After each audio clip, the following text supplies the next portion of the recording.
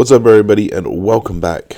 Welcome back to the Bridging the Gap podcast. I am back. It's been a couple of weeks. I've noticed that there's a lot of infrequency of these podcasts, and I do apologize. I do end up with a lot of messages saying when's the next podcast, because I didn't commit to one a week this year. It's 52 podcasts. I think I'm on 3, and we're on week 12. So I've got 9 to catch up on somewhere. But where there's a will, there's a way, and we will find a will and a way somewhere. So today, guys, I wanted to briefly go into why I train like I do. I guess I get a lot of questions as to why I'm only doing 2 sets. Is it enough to grow? Obviously, it's enough to grow because your boy done grown, right? So we don't need to ask that question anymore, guys. It's probably the most frustrating question I've ever been asked in my life. Josh, does your training really work? Nah, it doesn't, bro. I've only done it for 3 years and I've not grown one bit, for fuck's sake. But we can go a little bit into the mechanisms of it and the actual idea behind it, because there is an idea behind it. Would you believe or would you not believe? So here we go. So first of all, just to outline my training style to most people or to the people that do not know, I train with a very... I'm always hesitant to say low volume, but it's low volume in the fucking relativity of fitness, where everyone's doing 4, 5, 6, 7 sets of 10 or whatever it is. So it's relatively low volume, but a much higher intensity. So for the sakes of this argument, we're going to talk about intensity on a scale of 10. 10 being that muscle is the key word, cannot physically move that bar anymore, or cannot physically move in a safe pattern anymore. Safe also being a key word, because we don't sacrifice form, we don't let it slip anything. I don't let it structurally slip, if that makes sense. So while you may use a little momentum every now and again for a rep to get a little bit extra, stimulus through there, I'm not compromising the structure of that lift. So let's take a barbell bent over row. I may, flex at the hip a little bit more and then extend at the hip a little bit more as I row, but I would never sacrifice my lumbar, which is your lower back. I would never let that round. So there's little gives and takes you can often have within a set, but as long as the structural integrity of the lift is maintained, you're not causing yourself any more risk of injury, then I'm fine with kind of letting form slip a little bit. But for the sake of argument, 10 out of 10 is where I kind of I hang around. That's where I come alive, and that's where I really see the rewards of what I do. Having lower volume, most exercises are around 2 sets. If we look into isolations, potentially 3 or 4 sets with maybe a drop set here and there to get some intensity techniques. And we're just looking off those basic mechanisms of hypertrophy. We talk about muscle damage, we talk about metabolic damage, and all these different stresses that we can essentially put the muscle through to elicit a hypertrophy response, which is essentially the muscle building response. Now we know pretty much from all research is now showing that intensity plays a huge role in hypertrophy. The further up that scale out of 10 you go, the more muscle you're going to recruit, and potentially the more hypertrophy you're going to induce. Most people have come to the consensus in the industry, talking about the big dogs, whose life it is to research. My life is never going to be to research, so please don't hate on me for not wanting to do that. I just like to take other people's information, use it myself, and find the best route. But most people are now saying that anywhere from a 7 out of 10 upwards is probably going to need to be your minimum. So you wouldn't be leaving more than 3, potentially 4 if you're at the start of a mesocycle, which is essentially a cycle of training. We have different mesocycles within your macrocycle. Macrocycle being a year, mesocycle just breaking down that year into training phases. Super simple. You probably wouldn't want to go saving 4 reps plus in reserve. So let's say, okay, I want you to do 10 reps of this weight, but I want you to be able to do 4 or 5 more reps after that if I want you to. You probably want to be around that. You probably want to be around 4 reps, 3 reps, ideally. And as a minimum, we've established intensity has to have a minimum to be able to induce that response. This is a little bit different for people who are just starting training, because any intensity above 0 is going to elicit a response up to a point. That's what we call those newbie gains. But once you reach those newbie gains and you've exhausted those newbie gains, it's going to become increasingly harder to to get there, which is why people will often be like, oh, but it worked for me. It's like, yeah, it might have worked for you, but you're very, very young in your career. For example, for me, I was a high volume warrior. I didn't come off a machine unless I'd done 5 sets of it, and I grew and I got strong. It's just not necessarily optimal. So this isn't to say my way is or the highway. It's just to say, this way is pretty optimal. There's probably a few other ways that are pretty optimal, but if you're just doing arbitrary numbers and arbitrary volume, you're really cutting yourself short there. So we've established that you have to have a minimum intensity of about 7, maybe 6, if you're kind of younger in your career, and probably you'd want to work up closer towards that 10 as you get through your career. Now, obviously, there's a caveat to working up towards that 10 out of 10 intensity, and that being the fatigue that you induce. So obviously, if you're doing one set and you take it to absolute bone crunching failure, not bone crunching, that's not a nice word, muscular crunching failure, that is going to have a lot more impact on your fatigue than, say, going to a 6 out of 10. And that seems pretty straightforward, right? Because you're not training as hard in that set, which is fine. So the caveat to that 6 out of 10 is that in order to get that same stimulus that you need from that, or the same stimulus that you'd probably want to get from that 10 out of 10, you're probably going to have to do a few more sets. So whereas I'm only doing 1 or 2, well, I'm probably doing 2, 3, and very, very rarely 4 sets to absolute failure. If you were to drop down that scale from 10, you'd probably just add on a set each time. There's obviously a very, very loose way to do it. A lot of it's going to depend on how well you're recovering, you specifically, because what you can do may be different from what I can do. Trust me, I've trained with little natty boys who outwork me, or in terms of volume, like they're doing 3-4 sets and they're training to failure, and they're doing, and I know they're training right, and I can't keep up with them. That's because my volume, I grow off pretty low volume. That should always be the goal, is to grow off the least, because then you can always increase. So we've now established that there's a minimum intensity. We now established that the further up that intensity route you go, the more impact on fatigue that's going to have. So the more concentration on recovery you should have. Now, this is where the idea that Mike Israetel brings in about maximal recoverable volume, which is essentially the maximum amount of volume that you can do, that you recover from, and the minimal effective volume, so the minimum amount that you can still get an effect from. And he obviously talks about having to come down to your minimum effective volume and then push up to your maximal recoverable volume, and then kind of play within those boundaries. And that makes a lot of sense. And I'm very, very confident that if you took that route, it would work. And obviously, what you've got to just bear in mind, the fatigue to stimulus ratio. There's no equation for it. There's no way you can go, okay, this amount of sets, this amount of weight, this amount of reps is going to lead to this amount of fatigue.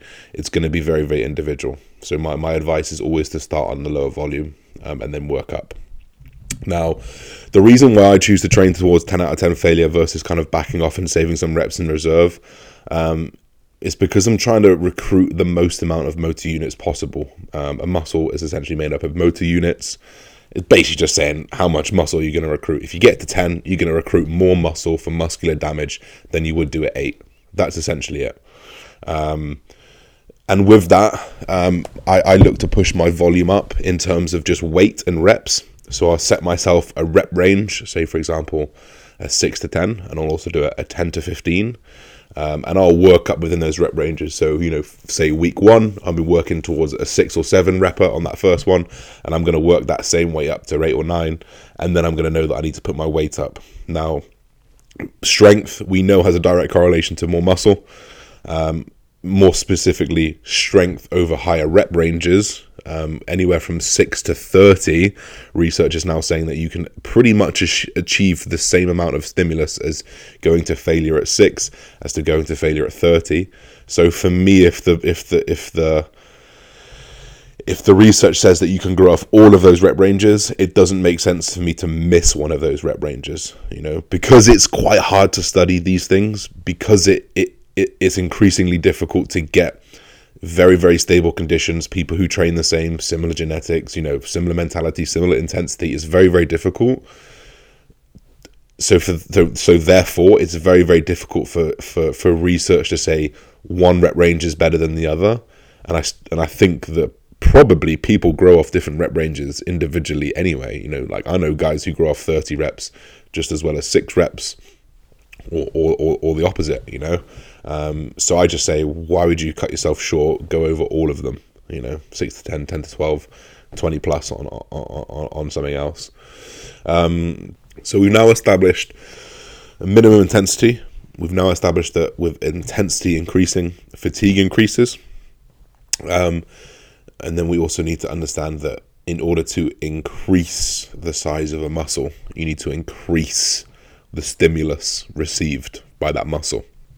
So that means you need to be doing, quote unquote, more of something than the week before, you know. So if you're doing like a reps in reserves type training where you'd be hovering on that 6 to 7 out of 10 failure, you'd of course be increasing your sets each week, or you'd be increasing the reps you do. So you could do maybe 3 sets of 6 one week, 4 sets of 8 the next week, 5 sets of 10 the next week, and you could increase that way. Those are just arbitrary numbers. Don't take those numbers.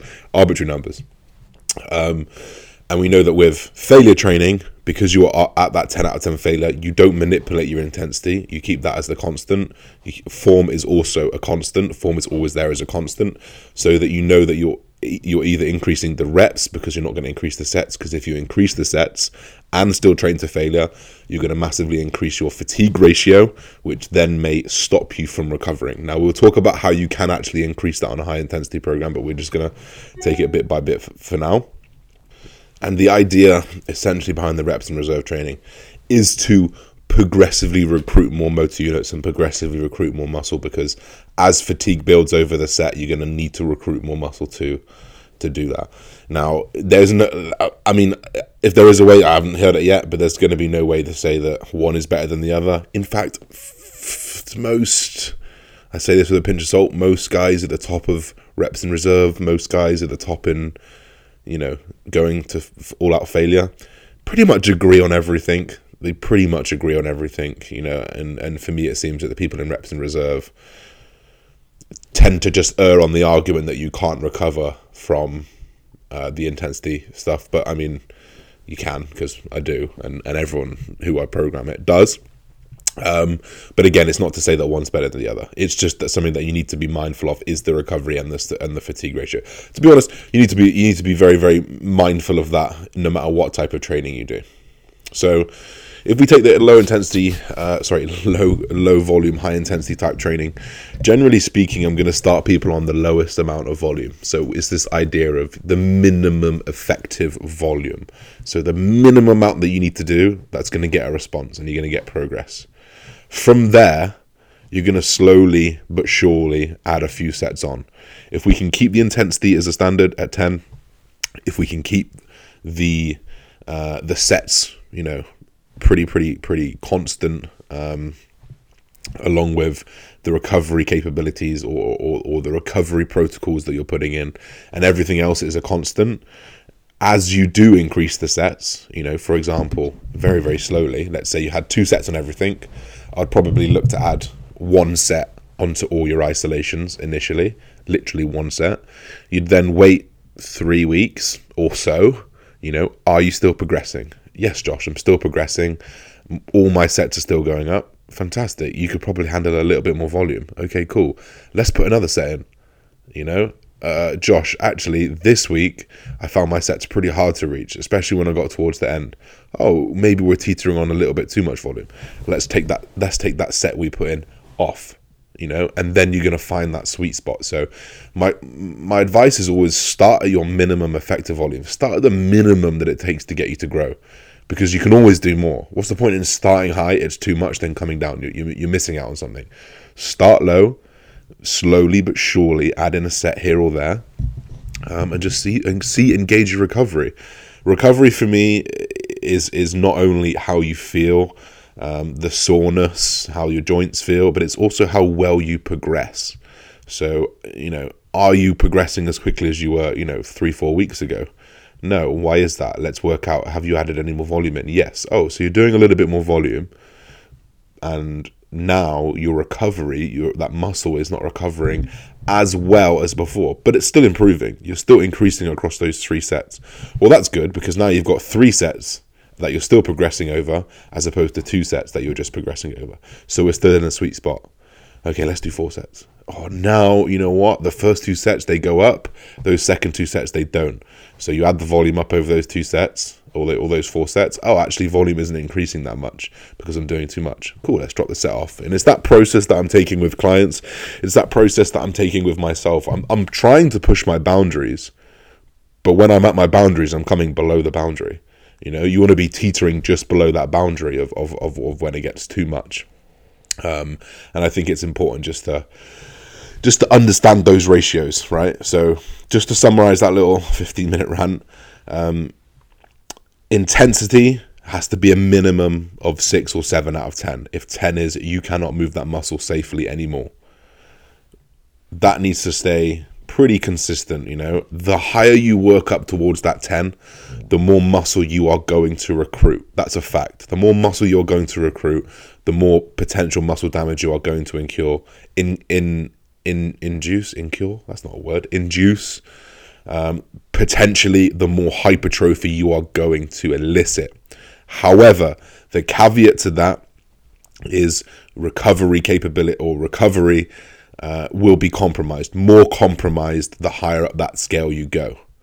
So in order to counteract that, when you go down to the lower sessions, the 6 or 7s, you need to be doing more total volume, because that total volume is at a lower intensity, thus causing less damage. So in order to do the same amount of damage, or if not more damage than you want to do at 10, you need to do more sets to be able to accrue the same amount of volume or the same amount of damage.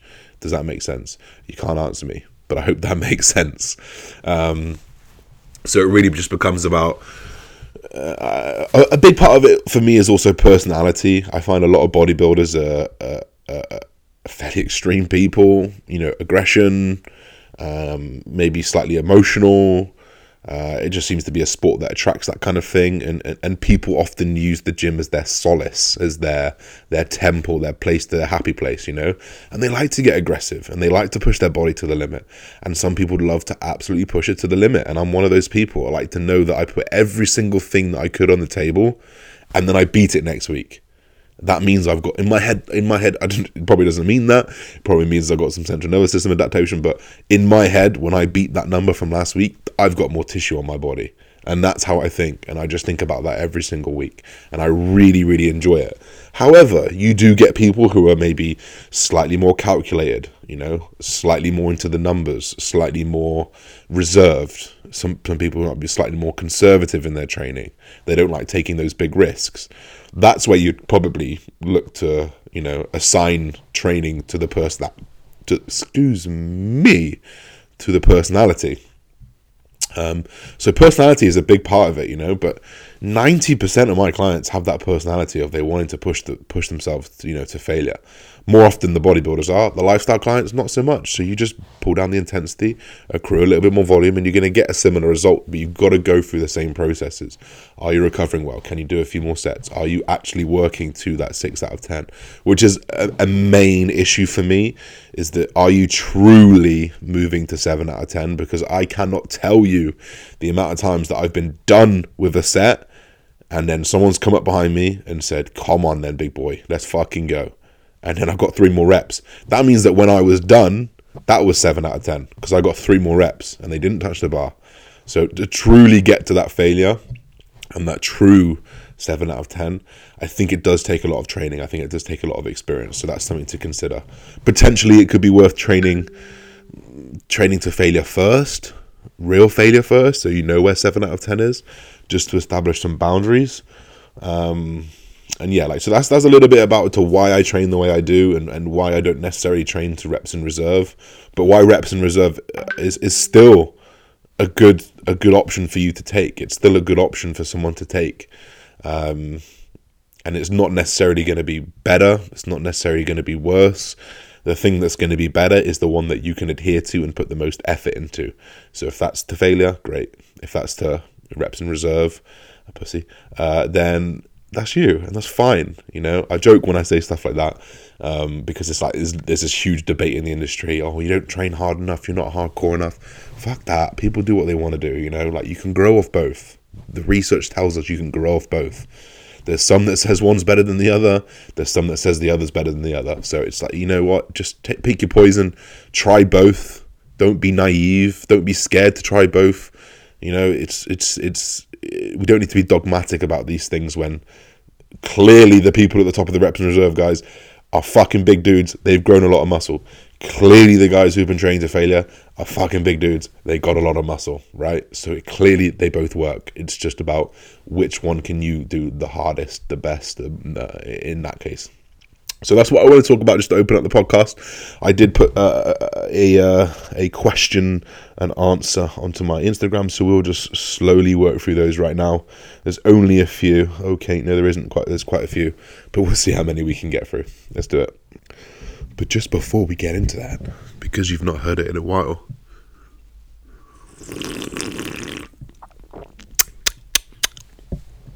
oh baby, White Monster coming at you. Very nice. Okay then. So I'm just going to go through these. I'm probably going to ignore the fucking stupid questions. So sorry if it's you. In fact, I might call you out if it's a stupid question. That's a bit harsh, isn't it? How should I approach training a lacking body part? Good question. So for me, a lacking body part means one thing. You can't connect to it that well. You're not stimulating that muscle as efficiently as other muscles because for whatever reason you've got a neurological connection issue. That for me, that seems to be it. Maybe you've had an injury that impinges you. Maybe just genetically you're a little bit lopsided somewhere, something like that. For me, my right pec, and you'll see this in all my photos if you really, really look, my right pec is just not as big as my left pec. My right arm is not as big as my left arm. My right delt is not, because when I was younger, I went up for a dunk, hyperextended. I'm doing it as we speak, so you can imagine me. I'm dunking. I held onto the rim. My body kept going, but my arm kept going back. I held onto the rim stupidly, felt this tear, and then massive pop. Couldn't lift my arm for about 2 or 3 weeks. I didn't go to the doctor, didn't get surgery or anything, because I just knew that surgery would be the end of me. I was pretty young, so I wasn't a bodybuilder then, but I knew that it'd be savage if I did get it done. And I'm pretty sure I tore my infraspinator, completely through with what it felt like anyway. So since then I've struggled. This is like 5 years ago. I've struggled to connect to my pec. I can't get a pump in it as easy. And genuinely it's a little bit difficult. So for me, it becomes about establishing that connection again, really trying to find it. Now, it may mean that I have to slow down movements. It may mean that I have to really think about what I'm doing with this arm. But also you can play with exercise order. Now, since I started doing my flies first, and warming up very, very well through those flies, I've really, really noticed the connection come back. Now, it's definitely not, it's still grown significantly in the last few years. So I know that I'm getting a connection there, but it's just not as grown as much as the left side. Now, I'm sorry, Alexa. I'm having trouble connecting to the internet. I'm sorry, Alexa. Take a look at the help section in your Alexa. You're hearing this right now. I did not say that name. Who are you? That's creepy. What was it saying? Sorry for the interruption. So for me, it's become about taking my time with the movements, thinking about squeezing that right pec a little bit more, and actually just driving a little bit of blood into there before I train. It really, really helps get a neurological connection to that muscle. So when I've been doing the flies, like I was saying earlier, I've been doing the flies first, and I find I get a little bit of a pump first, I can really connect nicely. So I'd recommend doing the same thing for you guys. So let's say you can't connect to your lats, try to do some pullovers first, like even if you want to do them one-handed. I'm putting my hand out right now so you can imagine. So you put your hand out onto a rope, one arm, you put it straight down like you would do with a straight arm pull down, and then you like laterally flex. So you bend in with the lat, and you really just focus on that lat. You don't need to be focusing on heavy weight here. You just need to be focusing on feeling the lat. Once you start to feel it, you're going to have a better connection to it, and then you can move on to your workout. So that would be my biggest and first recommendation, would be just to kind of really drive a connection to it. Maybe see an osteopath to see if there's any impingements. I would recommend LJ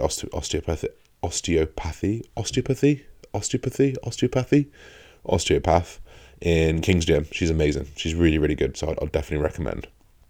We'll leave that question there, otherwise we could just ramble on. Here we go. Abu Dial Shirksi, can I use Clen 10 weeks out? You can do whatever the fuck you want to do. It's not for me to answer for you, mate. My daily macros, so my current daily macros are 300 protein, 750 carb, and 120 fat on training days. And then on my rest days, I'm at 300 protein, 400 carb, and 175 fat. So that's roughly 5,300 on training days and 4,400 on non-training days. So it's fairly hefty. And I do lose weight really, really quickly if I drop below that 5,000 calories, which is kind of annoying because when I was in Dubai, my appetite was awful because of the heat. The first couple of days anyway, at least, I just couldn't eat, and I dropped like 3 kilos in like 3 days. Just shows how much fluid retention that I probably got from the food and how much food weighs in your digestive tract as well. So while I may sit on the scales at 115 kilos, 3 kilos of that is probably food and water. So true weight is 112 probably. But yeah, those are my macros at the moment. Another question is best beginner cycle combinations. I wanted to pick this one because while I don't advocate the use of steroids, I don't really encourage it either, because trust me, it's been a ball ache since I've started having to do this kind of stuff. And obviously knowing what you're doing to yourself as well. It's not the nicest concept. But the fact they use the word combinations, you don't need a combination to start. A simple testosterone cycle is going to be more than enough. You think probably naturally, depending on where you are on the scale, you're probably floating between 75 and 125 milligrams a week. If you were to inject that exogenously, that would be the equivalent of your natural kind of range, depending if you're lower or higher on the scale. So like, it doesn't make sense to me to throw in 500 milligrams and 6 times your testosterone, because that's just a recipe for a bad reaction. A lot of aromatization.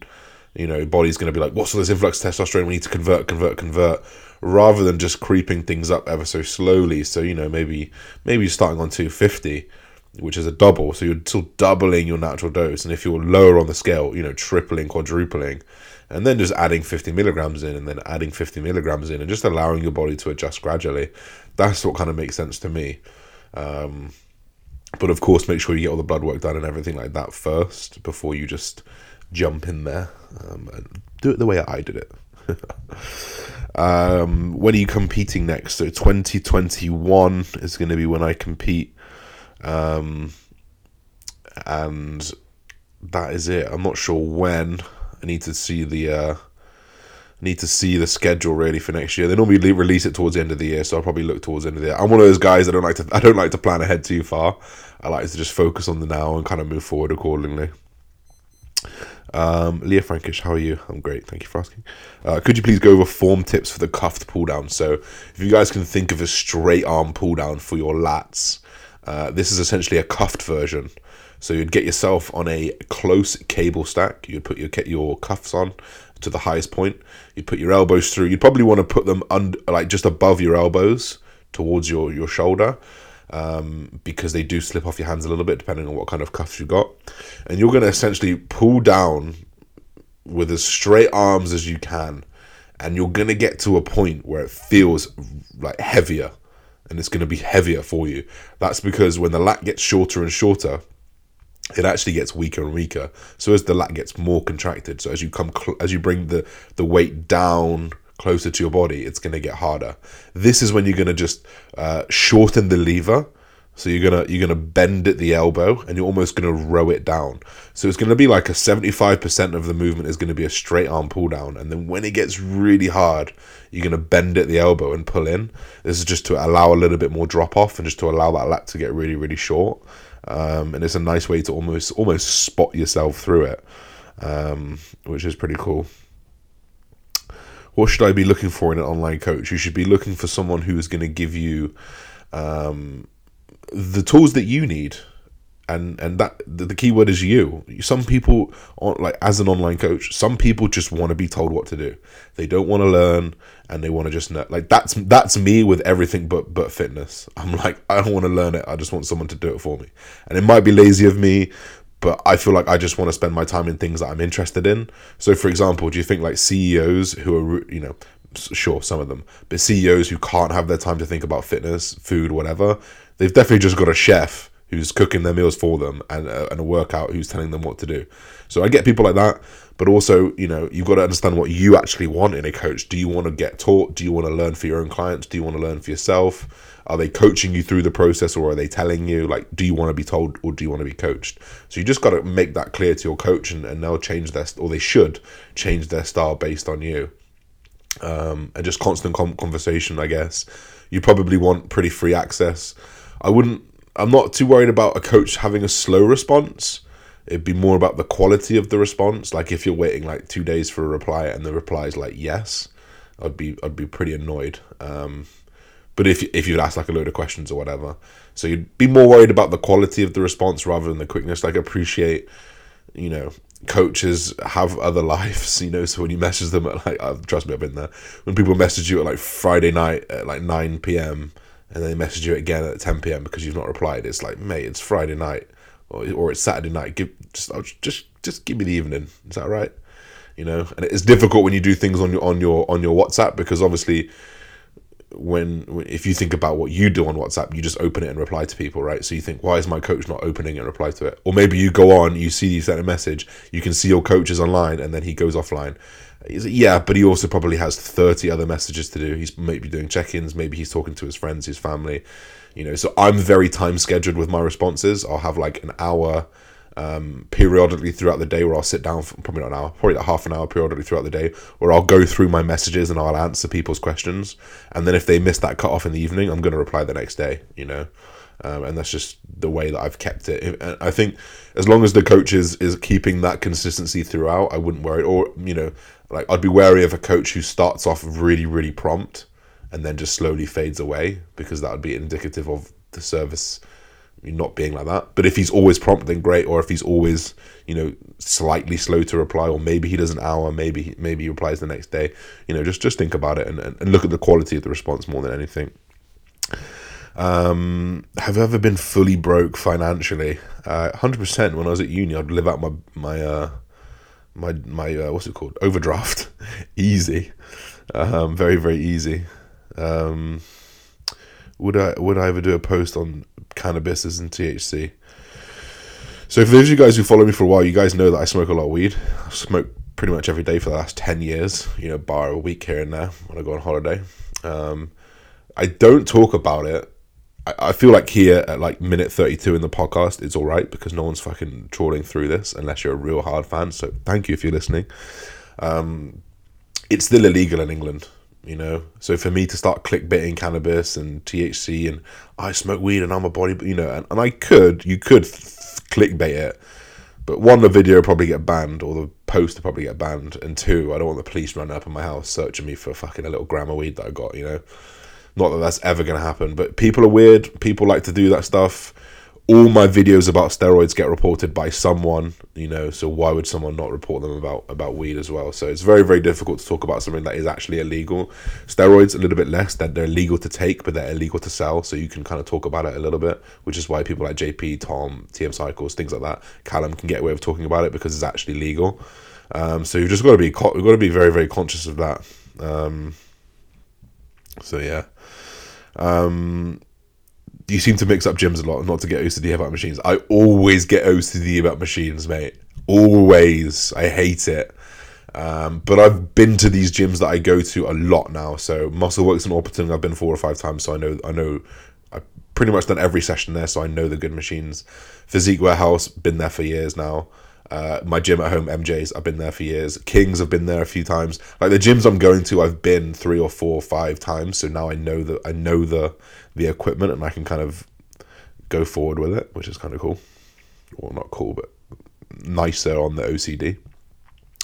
Thoughts on coronavirus? I'm pissed off that everyone's fucking taking the toilet paper, because my mum, who is a teacher who leaves at like 7, 8 a.m. in the morning, doesn't have time to go to the supermarket before, finishes at 4 p.m. She's been to the supermarket nearly every day for the past week, and there's never been toilet paper, and she's on to her last roll, and I think, what's my 64-year-old mum going to do about fucking toilet paper? Like, it's so stupid.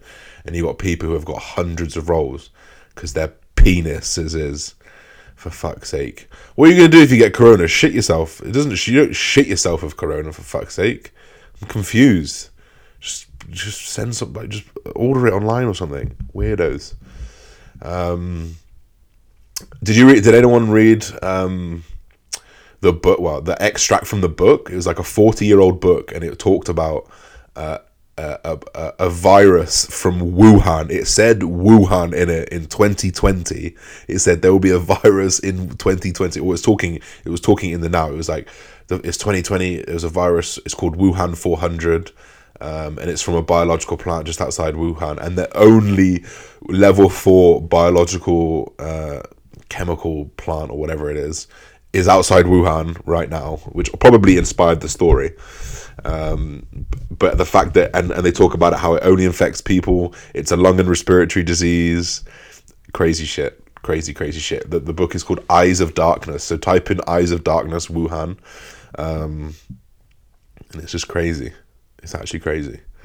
We're going to finish up on this question. Life's biggest lesson so far. So, for me, my biggest lesson was nothing is going to come to you by doing nothing. And this seems pretty obvious, but I was very, very convinced that something would fall into my lap for a very long time. And nothing ever fell into my lap. So it wasn't until I actually, and it wasn't even by choice that I did something. I just had to do something because I had no money. You know, I'm lucky in the fact that my parents would look after me if I needed them to. But that kind of, when you get a little bit older, you feel a little bit guilty for that. And to be fair, I didn't stop till I was 25. I'm maybe 27 now. But I didn't know what I wanted to do until I'd done something and realized I didn't want to do it, if that makes sense. So originally I was like, I want to work in a gym. I'd love to run a gym. I'd love to do this. And then I kind of did that, and I didn't really get the buzz out of it that I wanted.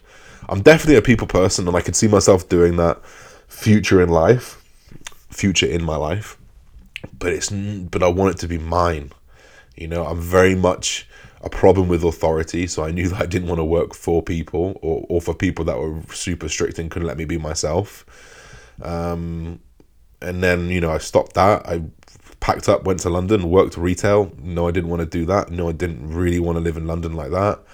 You know, tried a few businesses, realized I didn't want to do those. Then the Instagram picked up, and I thought, this is what I want to do. And that's what happened. So my biggest life lesson is just to do, you know, because if you do, you get more information than if you don't. And with that information, you can make the next decision and the next decision. So if you're at that period of life where you don't know what to do, just do. You know, what's in front of you. You know, what's vaguely attached to what you're interested in. You know, so I was like, okay, gym. I'm a bodybuilder. Went to it. Didn't like it. Cool. Next one. So that would be my biggest life lesson for me so far. Hope you guys enjoyed this one, guys. We'll be back very, very soon. We've got podcasts to catch up on, so best get catching up. Peace and love, everybody. Speak to you soon.